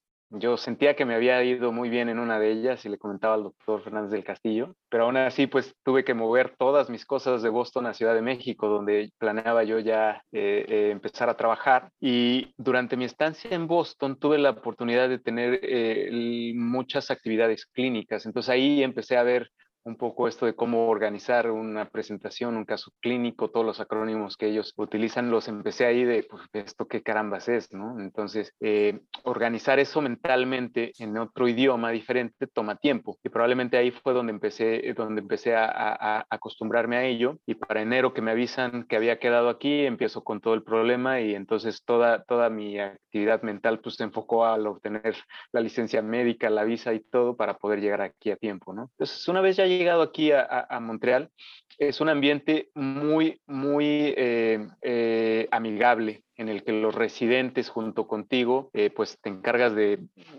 todo, desde el pase de visita, platicar con los pacientes. Aquí tenemos 2 idiomas, el predominante es el inglés, sin embargo, pues el 20 a 30% de la población habla un solo idioma, ya sea francés, árabe y español también. Entonces, pues tienes que también un poco aprender a trabajar con ello, y pues hay intérpretes que te ayudan con eso, y esa es un poco la parte de empezarte a acercar con los pacientes. Y el otro que también es, a veces toma mucho tiempo, pues es empezar a darte cuenta cómo funciona el sistema. Ingresas un paciente, tienes que tener todo listo para la cirugía, comunicarte con el cirujano para decirle, bueno, esta es la forma en la que yo la hago en México, aquí como es, pues para que todo salga bien, porque si no, la primera vez que internaste a un paciente tenía la última tomografía hace 2 meses y de repente te estás dando cuenta a las 11 de la noche que necesitas un scan reciente, cuando fue la última dosis de radioterapia, los pacientes que se les dan radioterapia, y todas estas cosas en las que tienes que empezar ya a verlo de una manera integral, probablemente son cosas en las que yo no estaba tan acostumbrado y que pues sí toma efectivamente tiempo, pero es muy amigable, tanto el staff como el resto de los residentes pues te ayudan mucho en el camino. Y pues bueno, poco a poco, probablemente yo te puedo decir que hablando de tiempo, alrededor de los quizá 2 o 3 meses ya me sentía completamente cómodo, pero pues no es poco tiempo, o sea, sí te lleva algo en lo que te sientas ya en tu asiento, ¿no? Y ya le puedes dar más velocidad. Federico, ¿cuánto tiempo te tomó estar tranquilo? Dejaste de perder peso. ¿Cuánto tiempo te tomó en estabilizarte en el peso? Buen punto. Yo creo como 6 meses, yo creo, más o menos. Sí, más que Jorge, yo creo. Sí. Porque además una cosa interesante es que no solamente uno tiene que aprender los protocolos del lugar, de cómo ellos hacen las cosas, obviamente, y lo otro que a mí me pasó, no sé si te pasó a ti, Eduardo o Jorge, el tema que de repente hasta te enseñan a operar como de nuevo ciertas cosas también. Jorge, algo muy importante que uno no, quizás haciendo estos observative no lo logra visualizar o hacer estos doctorados de investigación. Yo he visto mucha gente que viene a hacer doctorado de investigación, pero no tiene contacto con la clínica. Como que le tiene susto a ir a meterse a la clínica misma. Y yo creo que el mentor, el doctor Carlos Fernández del Castillo, siempre recomendaba hacer eso. Y yo creo que eso fue un punto álgido que terminó favoreciéndote para que tú te acomodes en menos de tiempo de lo normal. Yo creo que a mí también me tomó 2 años. Pero a ti te tomó 3 meses. Y eso probablemente porque durante el observership, el doctor Fernández siempre tiene ese comentario que anda y ve. Yo creo que ayudó muchas cosas. Ayudó que desde el principio te dicen vas a empezar a presentar casos clínicos la próxima semana y de repente la primera semana me toca que no pudo ir nadie y solo está el doctor Warshaw enfrente de mí y pues de repente pues yo se me olvidó el inglés y se me olvidó los puntos importantes que traía yo anotados en un papelito de otros pacientes, entonces en realidad era más mi impresión de lo que me estaba preguntando el doctor, pero creo que ese tipo de cosas son las que te empiezan a quitar un poco el miedo de las cosas que sabes hacer, solo tienes que adaptarlas, ¿no? Entonces, sí, afortunadamente yo creo que ayudó muchísimo que tenía yo que presentar casos, que tenía yo que presentarlos también a veces en el Tumor Boards. También tenía yo que a veces acompañar al doctor y discutir casos de su consulta. Y pues como te decía yo, pues pasé mucho tiempo en quirófano y empecé a ver también un poco cómo es la comunicación, pues cómo llegas con enfermería, cosas claves, cómo pides una sutura y esas cosas probablemente yo ya las había escuchado varias veces antes de llegar a hacer mi primera cirugía aquí. Entonces ese tipo de cosas pues obviamente ablandaron un poco, pero pues por supuesto que las primeras 5 veces que instalé el Thompson pues me lo llegaron a quitar otra vez y el Diver no va ahí va un maleable y los instrumentos de energía que utilizamos aquí son diferentes y en la paroscopía principalmente, ¿no? El doctor me decía, a ver, no sé qué voy a hacer para amarrarte la mano derecha porque quiero que estos pasos los hagas con la mano izquierda, ¿no? Entonces creo que cosas específicas empiezan a pasar de manera durante el camino que probablemente tú te das cuenta que pues sí es cierto, ¿no? O sea, hay muchas cosas que haces de manera dinámica en la paroscopía con tu mano derecha porque tú eres, en mi caso, diestro, pero bueno, que tienes que aprender a sumar todos los recursos que tienes, no solo en cirugía de mínima invasión, entonces también te das cuenta que en cirugía abierta, como decía Federico, pues la primera vez que hice una anastomosis me dijeron, bueno, a ver, así es como la hacías allá en México, así la vas a hacer ahora aquí con nosotros. Entonces, pues sí, claro que las primeras 3 anastomosis, pues me dijo el doctor, voy a estar de inicio a fin y hasta que la hagas como quiero que la hagas yo aquí, así vas a cerrar, así ponemos los drenajes, ¿no? Detalles probablemente que ya empiezan a ser detalles específicos, pero bueno, que definitivamente tienes que estar muy abierto el fellow saliente me enseñó una libretita donde decía él, después de la cirugía yo anotaba todo, porque la patectomía derecha con un staff, él hace el abordaje de la vena hepática derecha por abajo, pero el otro staff la hace por arriba. Entonces no se te ocurra hacerlo al revés. Tú anótalo y ya sabes antes de que vayas a empezar el procedimiento, pues bueno, detalles específicos en cuanto a cirugía, ¿no? Súper importante lo que mencionaste, Jorge. Súper importante, porque quizá uno se enfrenta en los primeros meses a decir, yo ya sé hacer esto.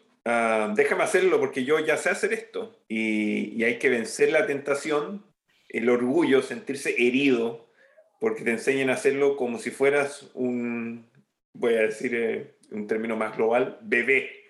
¿Ah? Sí, ¿a ti te pasó algo mismo? El Thompson, ni me acordé, en el MD Anderson. El Thompson. Es un problema en el MD Anderson. Sí, o sea, a mí yo creo que me corrigieron el Thompson todas las veces, yo creo. Especialmente el doctor Potier hacía exactamente, algo manejaba y cambiaba el Thompson. Y yo creo que lo que dicen es bien cierto, y hay que tener una mente abierta finalmente. Tener una mente abierta y aprender la forma en que ellos lo hacen, y claro, cuando uno después sea independiente, toma lo que le gusta y lo que no, y ahí uno arma su propia forma de operar, yo creo. Yo creo que lo que dicen acá es súper cierto. En el fondo uno tiene que ir súper abierto a que te corrijan todo, a que partas todo desde cero, de que encuentren que hasta los puntos los paso mal. Quizá algo más de la cultura es las reuniones de morbimortalidad. Jorge, ¿te tocó presentar tu primera reunión de morbimortalidad? ¿Cómo te sentiste? Sí, a mí me tocó desde la residencia, cuando yo hice la residencia en el Hospital Universitario de Monterrey, teníamos estas sesiones de morbimortalidad los sábados, entonces ya tenía yo mucho la costumbre de cómo revisar estos casos, pero por ejemplo en Estados Unidos pues me di cuenta que era un poquito diferente y es muchísimo, muy productivo, o sea, es encontrar en realidad puntos constructivos a la discusión, ¿no? Entonces, pues sí, es todo un tema armar las sesiones de morbimortalidad. En el caso específico de cirugía HPB, bueno, es empezar a revisar con el staff, revisar un poquito tú de la ficha clínica, de los estudios, de lo reciente para poder abordar en casos específicos, ¿no? Un paciente con una fístula pancreática, un paciente con una falla hepática post-hepatectomía. Entonces, fíjate que son unas reuniones entretenidas, muy amigables, yo quisiera decirles, porque son constructivas, participa todo el staff de cirugía, la división de cirugía y oncología aquí está formado por cirujanos de trauma, cirujanos de breast cancer, cirujanos colorectales, cirujanos oncólogos, y son discusiones, pues en algunas ocasiones se pone sabrosa la discusión, como decimos en México, y son sesiones muy buenas que te dan a ti muchísima información al final del día. Tú te miras para atrás y empiezas a ver que hay cosas que entonces probablemente te pasaste de primer momento cuando pasaste visita al paciente y al otro día que vuelves a pasar visita te das cuenta de que tienes que hacer cosas que ya tienes en la mente porque pues cualquier detalle mínimo, por mínimo que sea, que pasa tu residente y te informa y tú después pasas a ver al paciente, tienes que corroborar muchas veces esto porque tú eres el responsable ante el staff. Federico, ¿te tocó estar en el podio? Sí, no, varias veces ya. De hecho, acá tengo que presentar todos los meses un caso. Y a mí me llevaba una buena impresión de la reunión de morbimortalidad acá. Yo pensé que iba a ser mucho más crítico contra el cirujano, que no iba a ser tan amigable, por decirlo así. Pero he encontrado que, como bien dice Jorge, bien constructivo y más que crítica, es un buen análisis de todos los casos en el cual todos aportan y se saca algo en resumen de todo el tema, digamos, con lo cual uno aprende.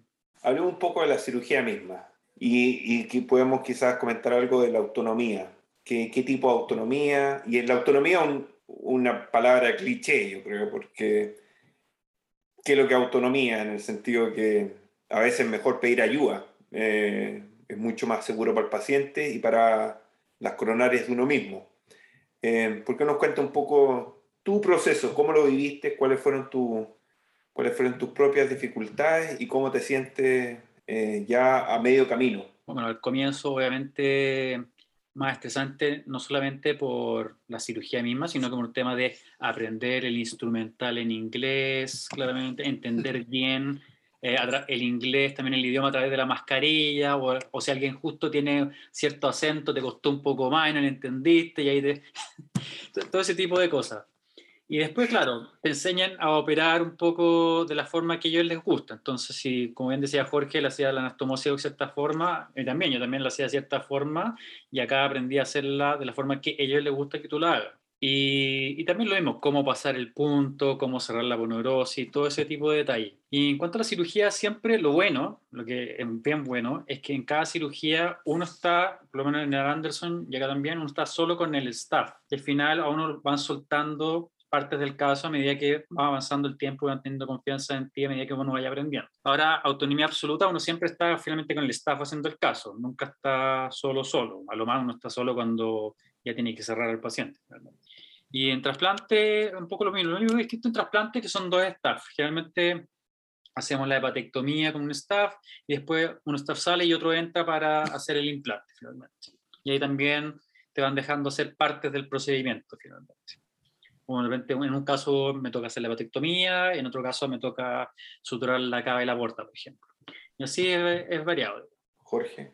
En mi caso en específico, yo tengo dos profesores, uno es cirujano oncólogo, otro es cirujano HPB.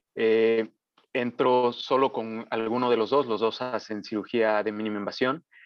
Y aquí en particular, en la cirugía estamos siempre el staff, el fellow y un senior resident. Entonces, bueno, ahora con esto del COVID de repente estamos a veces cortos y a veces solo somos dos nada más, pero bueno, lo habitual es que sea así. Las primeras cirugías yo creo que te podría decir que es cerca del primer mes. Claro que vas haciendo poco a poco ciertos pasos de la cirugía, pero creo que toman mucho énfasis aquí en que aprendas a hacerlo, aunque ya lo sepas hacer algunas cosas, las hagas incluso igual, hacerlo exactamente como ellos quieren hacerlo aquí. Cosas específicas, por ejemplo, la hepático-yeyuna anastomosis yo siempre la hacía con un portaagujas vascular, aquí a fuerza la hacen con un castro viejo, por ejemplo, cosas específicas. Y hay algo muy padre en mi caso en específico porque uno de ellos siempre opera del lado derecho y el otro siempre opera del lado izquierdo, ¿no? Entonces, pues cuando haces la movilización hepática, pues cuando el cirujano, pues mi staff está de su lado, pues yo en realidad solo voy usando el cauterio, pero con el otro le digo, présteme tantito el ángulo y pues yo le empiezo un poquito, ¿no? Y entonces la autonomía se va dando poco a poco, quizá no hay un tiempo, yo te puedo decir que probablemente después de los 2 o 3 meses, la primera hora la inicio con un senior resident, en lo que empezamos a movilizar, en lo que ponemos el Thompson. Si es una hepatectomía, empezamos a hacer la movilización hepática, la biopsia. Si es un Whipple, empezamos a hacer los 2 o 3 primeros pasos, que es generalmente abrimos el aumento gastrocólico, empezamos la gestión amplia, empezamos la colistectomía, y después de eso ya llega el cirujano, ¿no? Entonces la autonomía se va dando poco a poco y pues probablemente después del cuarto o quinto mes, los casos en los que el doctor se lava ya con nosotros, hay momentos en los que te deja partes de la cirugía a ti, parte de la cirugía al residente y parte de la cirugía solo la hace él. En el caso de apoyo, que lo comentabas tú, me ha tocado ver algo que me parece a mí bastante valioso, que en ocasiones el mismo staff pide ayuda de otro staff, ¿no? de su compañero, que llega a apoyar un momento y ya que pasa probablemente el momento crítico o el paso que hicieron juntos, pues ese mismo staff te vuelve a dar tu lugar, ¿no? Y yo mismo, pues ya cuando viene alguna anastomosis intestinal o algo, pues yo también le pido permiso al staff de que el residente la haga con él, pues porque él también pues está ansioso de hacer más en algún procedimiento, ¿no? Entonces, creo que se da mucho buena coordinación con los residentes en ese sentido y pues definitivamente pues es gradual. A veces tú esperas desde el principio pues que puedas empezar a hacer un poco más de cosas, pero en cuanto te das cuenta ya tienes muchísima autonomía. Yo creo que en general uno tiene que tener paciencia, que generalmente la autonomía que se cuenta como egresado es distinta a la autonomía que uno le pregunta al que está haciendo fellow. Quizás la autonomía es algo que se va a adquirir solo si uno hace un buen trabajo. Oye, Pati, cuéntanos un poco tú. Es cierto que no te has ido todavía a Estados Unidos, pero has hecho bastante fellow y instituciones importantes, por lo menos en Chile. ¿Qué consejo tienes tú? ¿Qué consejo has sacado de hacer estas subespecialidades? No siempre el mejor cirujano es el mejor fellow. ¿Qué consejo he sacado? La verdad es que yo creo que en el fondo todas las etapas del camino me han ido aportando distintas cosas. Yo siento que de cada uno de los lugares donde he trabajado, donde he podido estar como fellow o como observer, uno aprende distintas cosas que después las agrega a su práctica clínica. Y eso solo va enriqueciendo tu crecimiento como cirujano finalmente. Y si uno llega con una buena disposición a aprender, a tratar de sacar lo mejor de cada lugar, en cada lugar hacen las cosas con sus particularidades y uno tiene que ver si es que cree que le van a servir al final del día. Y yo creo que eso sí, sin duda me ha sumado en el fondo haber hecho el fellow de cirugía digestiva en la Católica, hacer mucha cirugía mínimamente invasiva. Sin duda que soportó mucho estar en el Sotero con Marcel, tú lo conoces, él es un maestro de HPB mínimamente invasivo. Todas esas cosas te van sumando y te van sumando, y aparte de ir mejorando evidentemente tu currículum para postular después al fellow de ahora. Así que la verdad yo creo que ha sido como un buen camino.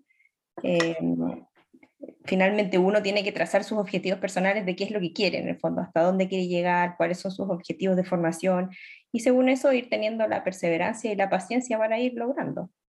Hablemos de la familia, que para todos nosotros es súper importante. Quizás partamos por Jorge. Jorge, tú estás solo, estás casado, tienes hijos. ¿Y cómo fue, cómo vendiste esto de irse para afuera? Pues yo estoy casado, no tenemos hijos, pero mi esposa es de una ciudad que está al norte del país, en México, hace frontera con Texas, y yo soy del sur, son 1,200 kilómetros aproximadamente. Entonces, cuando nos casamos, pues el primer momento de decidir qué onda fue ahí, de a dónde nos íbamos a ir a vivir, y decidimos empezar en la ciudad en la que yo nací para empezar a ver oportunidades. Después me voy a Estados Unidos y nos vamos juntos, ya con más maletas encima. Nos vamos a Boston, y después de que terminamos Boston, yo esperaba que me dijeran antes de terminar y hacer maletas de todo si sí o no, porque de esa forma ya hubiese podido saber si dejaba algo ahí o si me llevaba todo, ¿no? Entonces, pues obviamente las 5 maletas que había yo llevado inicialmente, pues se duplicaron al menos. Entonces después viene esta oportunidad y nunca pasó por nosotros. Sé que muchos fellows a veces se van solos, sobre todo si son programas de un año. En nuestro caso nunca pasó por esa idea. Yo siempre lo platicamos así, y bueno, cuando llega la carta de aceptación, pues empezamos a planear qué iba a hacer, porque nosotros vivíamos ya en Ciudad de México y bueno, teníamos que llegar a alguna de las familias para llevar todas nuestras cosas, y bueno, entonces otra vez mover todo, ¿no? Entonces, pues el apoyo de la familia ha sido fundamental, pero me refiero no solo en este caso a mi esposa, también a la familia de mi esposa, a mi familia propia, que me ha ayudado en todo este camino, me ha apoyado en muchos sentidos. Y pues bueno, definitivamente pues no fue tan difícil, aunque por cuestiones de esto de la pandemia, bueno, pues llegamos, no podíamos salir, había que empezar a buscar un lugar muy cerca, porque pues el invierno de aquí dura casi 6 meses, hay muchísima nieve, entonces trasladarte es un tema. Entonces yo opté por buscar un lugar que estuviera muy, muy cerca del hospital, y a la vez que estuviera cerca de servicios que mi esposa pudiera moverse. Eventualmente empezó a ir a la escuela, y pues ya se hizo un poquito también más práctico en cuanto ella empezó a tener un poquito de actividades, pues porque yo básicamente estoy todo el día en el hospital, ¿no? Cierto. Federico, hablemos de ti. Ahí se vio algo atrás en la cámara. Mi señora. Cuéntanos un poco cómo la convenciste. ¿Están casados? ¿Tienen hijos? ¿Van a tener? ¿Cuál es el plan? Y me parece que tu señora está haciendo algo allá. También es una buena idea. Sí, o sea, claro, cuando yo estaba pololeando con la mano mi señora, ella sabía de mi interés. Yo estaba preparando los steps en ese entonces ella sabía que yo quería irme para afuera, no sabíamos dónde aún. Entonces cuando se dio la oportunidad de ir a Estados Unidos y salió el programa en Texas, ella estaba estaba feliz, sabía que queríamos irnos y todo. Y ella aprovechó de tomarse ese año como un año sabático. Y por suerte, como ella es bien, igual es bien movida, como decimos nosotros, independiente, ella trabajó en voluntariado, hizo hartas cosas, entonces ella lo pasó súper bien. Mejor que yo, diría. Así que, pero ha sido una súper buena experiencia, tanto para ella como para mí, no hemos tenido problemas. Y después se fueron a Indianápolis. En Indianápolis... Sí, seguimos acá y ella ahora está haciendo, claro, ella está estudiando, haciendo un máster de economía, exacto. Eso es un buen gancho, ¿no? Cuando uno tiene unas... ¿Cierto? Sí, o sea, yo creo, yo encuentro que para cualquiera que se venga con la señora o pareja, lo que sea, es clave que esa persona pueda hacer algo, digamos, también. Oye, Pati, ¿tú te vas con tu hijo o hija? Hijo. Con mi Hijo. hijo. ¿Qué edad tiene? 3 años. Yo voy con mi hijo de 3 años y mi esposo. Tu esposo, perfecto. Cuéntame, ¿cómo lo vas a hacer? ¿Cómo los convenciste? Tú estás en el rol más materno y ahí podemos hablar de todas estas cosas, pero quizá uno del punto de vista más patronal dice, bueno, nos vamos y a veces te siguen. En tu caso, tú tienes que usar la psicología y convencer. En mi caso, bueno, también mi esposo desde que me conoce, desde antes de casarnos, que yo estaba preparando los steps, estaban los planes de irme a Estados Unidos, me acompañó a los Observer también, en el fondo fue de Observer conmigo al Anderson, a la Mayo, etcétera. Entonces ha sido parte de todo el proceso, de todas las postulaciones y todo, así que en el fondo no fue tanto convencerlo porque él ya sabía en el fondo que eso era parte importante de mi objetivo. Y cuando postulé me ofrecieron que él es neurólogo, que podía hacer algo también si quisiera en la Mayo, como encontrarle algún fellow o algo como alguna práctica clínica, pero ahí estamos viendo todavía por el momento se va a ir de cuidador de nuestro hijo y ahí vamos a ir viendo cómo se va dando la cosa. Oye, tu hijo de 3 años, ¿lo piensas meter al jardín infantil? Al jardín infantil, que siga o sea, acá va al jardín, acá en Chile va al jardín, así que el plan es que siga yendo al jardín allá. ¿Y allá el hospital te ayuda con eso? No. No, no, no, no. Es otro gasto a sumar. Welcome to America, my friend. Buenísimo. Oye, Jorge, hablemos un poco de económicamente. ¿Cómo hacer el paso económicamente? Que uno dice, hasta ahora pura cosa académica, pero no es el principal factor. Económicamente, ¿cómo lograste hacer esto? Pues con muchísimo esfuerzo. Cuando terminé la residencia, después hice 2 fellowships, que los fellowships en México no son pagados. Entonces me hice 2 años todavía con la comida del hospital y con un apoyo muy pues de mi familia y con un poco de ahorro que yo tenía de la residencia. Y después de ahí termino y me pongo de staff en un hospital mediano y busco otros 2. Yo estaba trabajando en un hospital en la mañana, en otro hospital en la tarde y en otro hospital el fin de semana porque necesitaba yo empezar a pagar muchas deudas que ya yo tenía. Entonces, en un año que terminé de pagar todo eso, dejé uno de los empleos y ya estaba yo pensando esto de los observerships. Todavía no estaba tan claro de que podía yo desligarme por completo como para ir a hacer un fellowship de al menos un año. O sea, los observerships, pues tú te puedes pedir un permiso o algo y pues tú regresas al mismo lugar que es muy difícil encontrar trabajos en donde te estés dedicando a lo que tú querías. Entonces, en uno de esos hospitales yo empecé un programa de cirugía, haciendo un poco de cirugía de páncreas y de vías biliares, y en el otro yo era cirujano general, pero apoyaba yo al equipo de trasplante. Entonces, dejar eso en realidad no es una decisión sencilla. Y entonces empecé a ahorrar con la intención de hacer solo los observerships. Y cuando llego a Boston, hay muchas formas. Donde llegas tú en el extranjero hay que buscar mucho, porque hay muchos apoyos. Había una escuela, un colegio comunitario donde mi esposa estudiaba. Ahí estudió inglés todo el año que yo estuve haciendo mi postdoctoral fellowship, y yo recibía un salario de parte del Hospital General de Massachusetts por varias actividades del laboratorio que yo tenía, del manejo de las bases de datos, del banco de tejidos, el banco de tumores.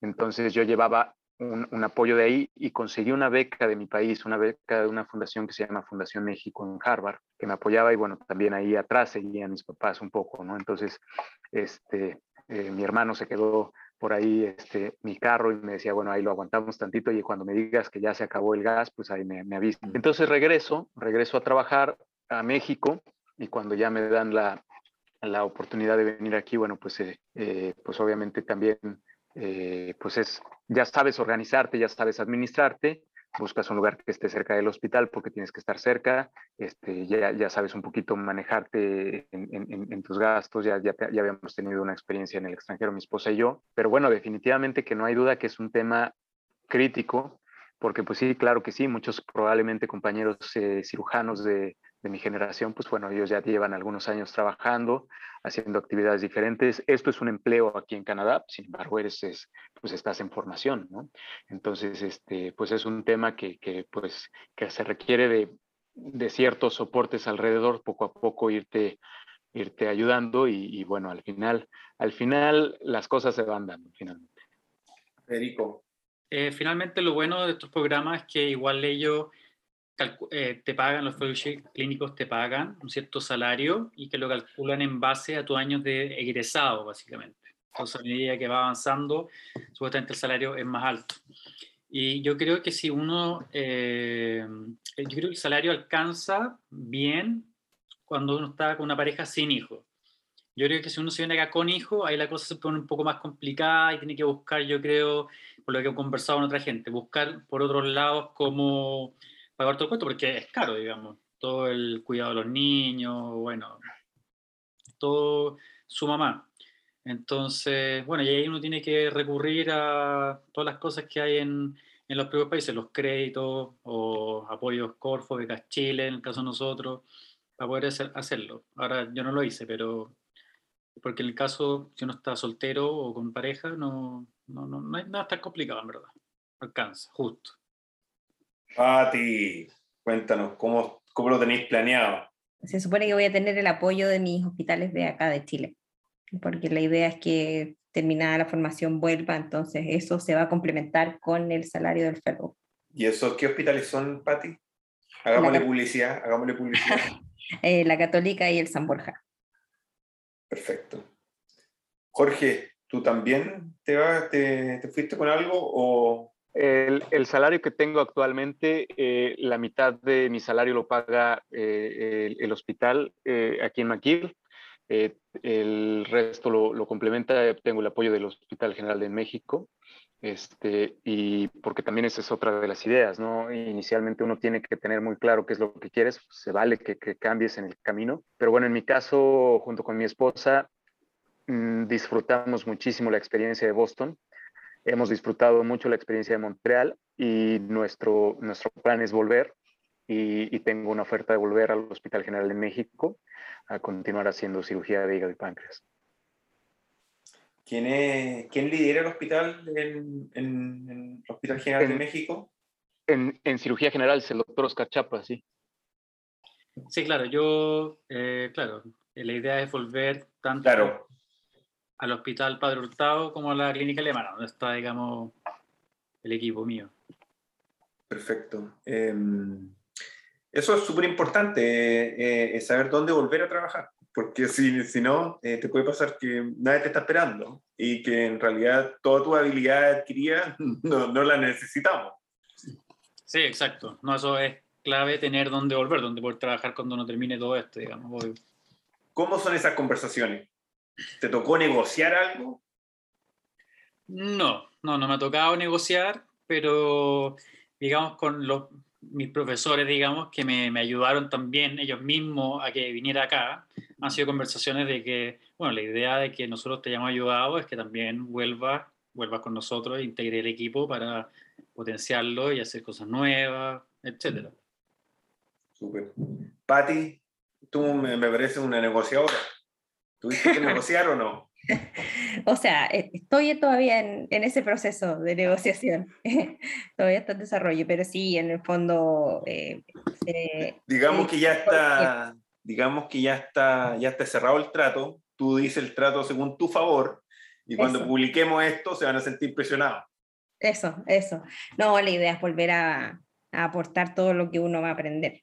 En el fondo, eso es parte del compromiso también. Perfecto. ¿Eso son años?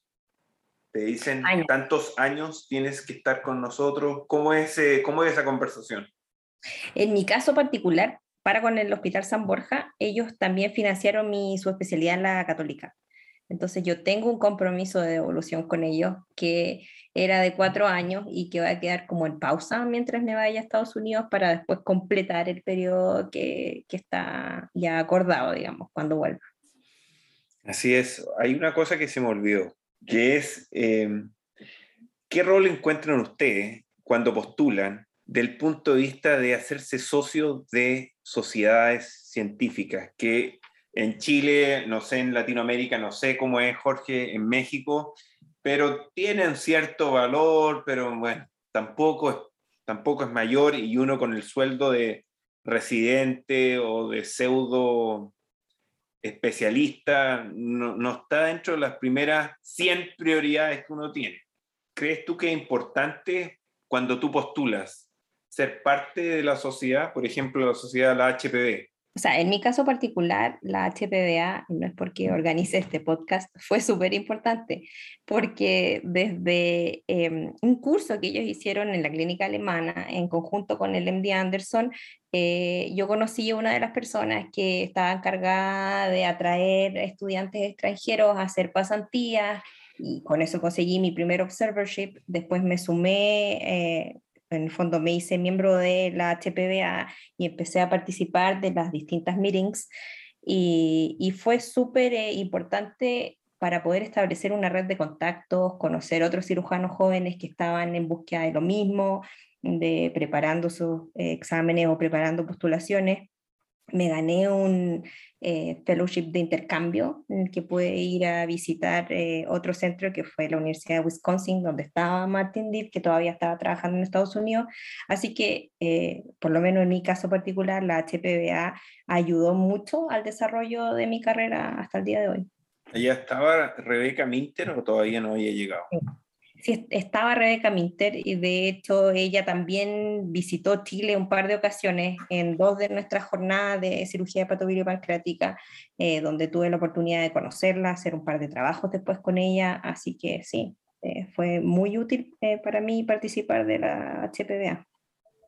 No, soy miembro también desde también como 5 años más o menos, yo creo. Claro, y también, bueno, tienen descuentos para cuando uno es estudiante, entonces, pero sí, puede ser un gasto importante cuando uno no es staff, por decirlo así. Pero sí, yo creo que ayuda, tanto como dice la Patti, que dan becas como de intercambio. También yo sé que hay becas para hacer investigación también que ellos dan. Proyectan los programas que hay, tienen harto contenido académico.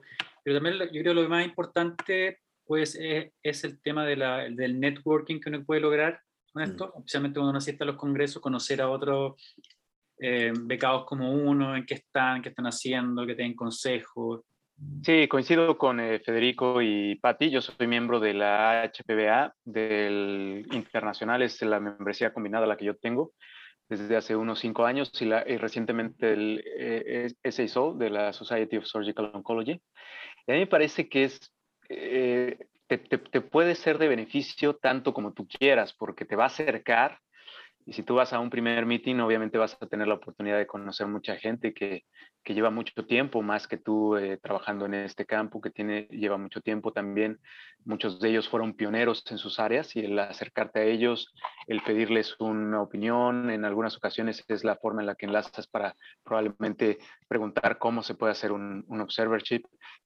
Uno de los primeros cursos que yo tuve conocimiento a través de la HPBA fue un curso de cirugía oncológica HPB en el MD Anderson. Ahí tuve la oportunidad de conocer a Claudius Conrad, al doctor Botey, al doctor Katz, y pues obviamente que el networking que mencionaba Federico, del que puedes tener provecho y contacto en este tipo de asociaciones, pues a mí me parece que es fantástico en cuanto tú te empieces a comunicar con gente que está en tu área, haciendo cosas interesantes. Hoy en día con las redes sociales hay mucha información que se puede compartir, ¿no?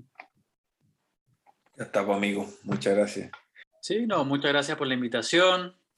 Y yo creo que, claro, tratar de entusiasmar a la gente que escuche este podcast, de postular afuera, no tenerle tanto miedo a las pruebas también, porque si quieren postular a Estados Unidos, lanzarse nomás, apoyarse en sus profesores que han estado afuera, con los contactos, tratar de hacer observerships, si no hacer una investigación afuera también, ocupar todo ese tipo de cosas para tratar, digamos, de entrar, digamos, a la red y que en algún momento salga el cupo, uno tenga suerte y salga el cupo, porque al final lo más difícil es obtener el primer cupo, digamos. Primero, dar las gracias por esta invitación en esta entrevista. Segundo, a manera de invitación a todos aquellos cirujanos que nos escuchan en Latinoamérica, definitivamente, si tienen la idea y si tienen la intención, no desistan. Hay muchísimas puertas y alguna de ellas se debe de abrir si tocas la indicada, si se dan las condiciones adecuadas, como bien decía Federico. Yo los invito a que si tienen esta intención hoy en día con estas plataformas digitales, es muy fácil tener comunicación o entablar comunicación con alguien que esté en cierto lugar. Y hoy en día hay muchísimo, a mí me da tanto gusto que ya hay tanto latino, tanto en Estados Unidos, creo que en Canadá un poquito menos, pero bueno, sí ya empieza a haber también un poquito más.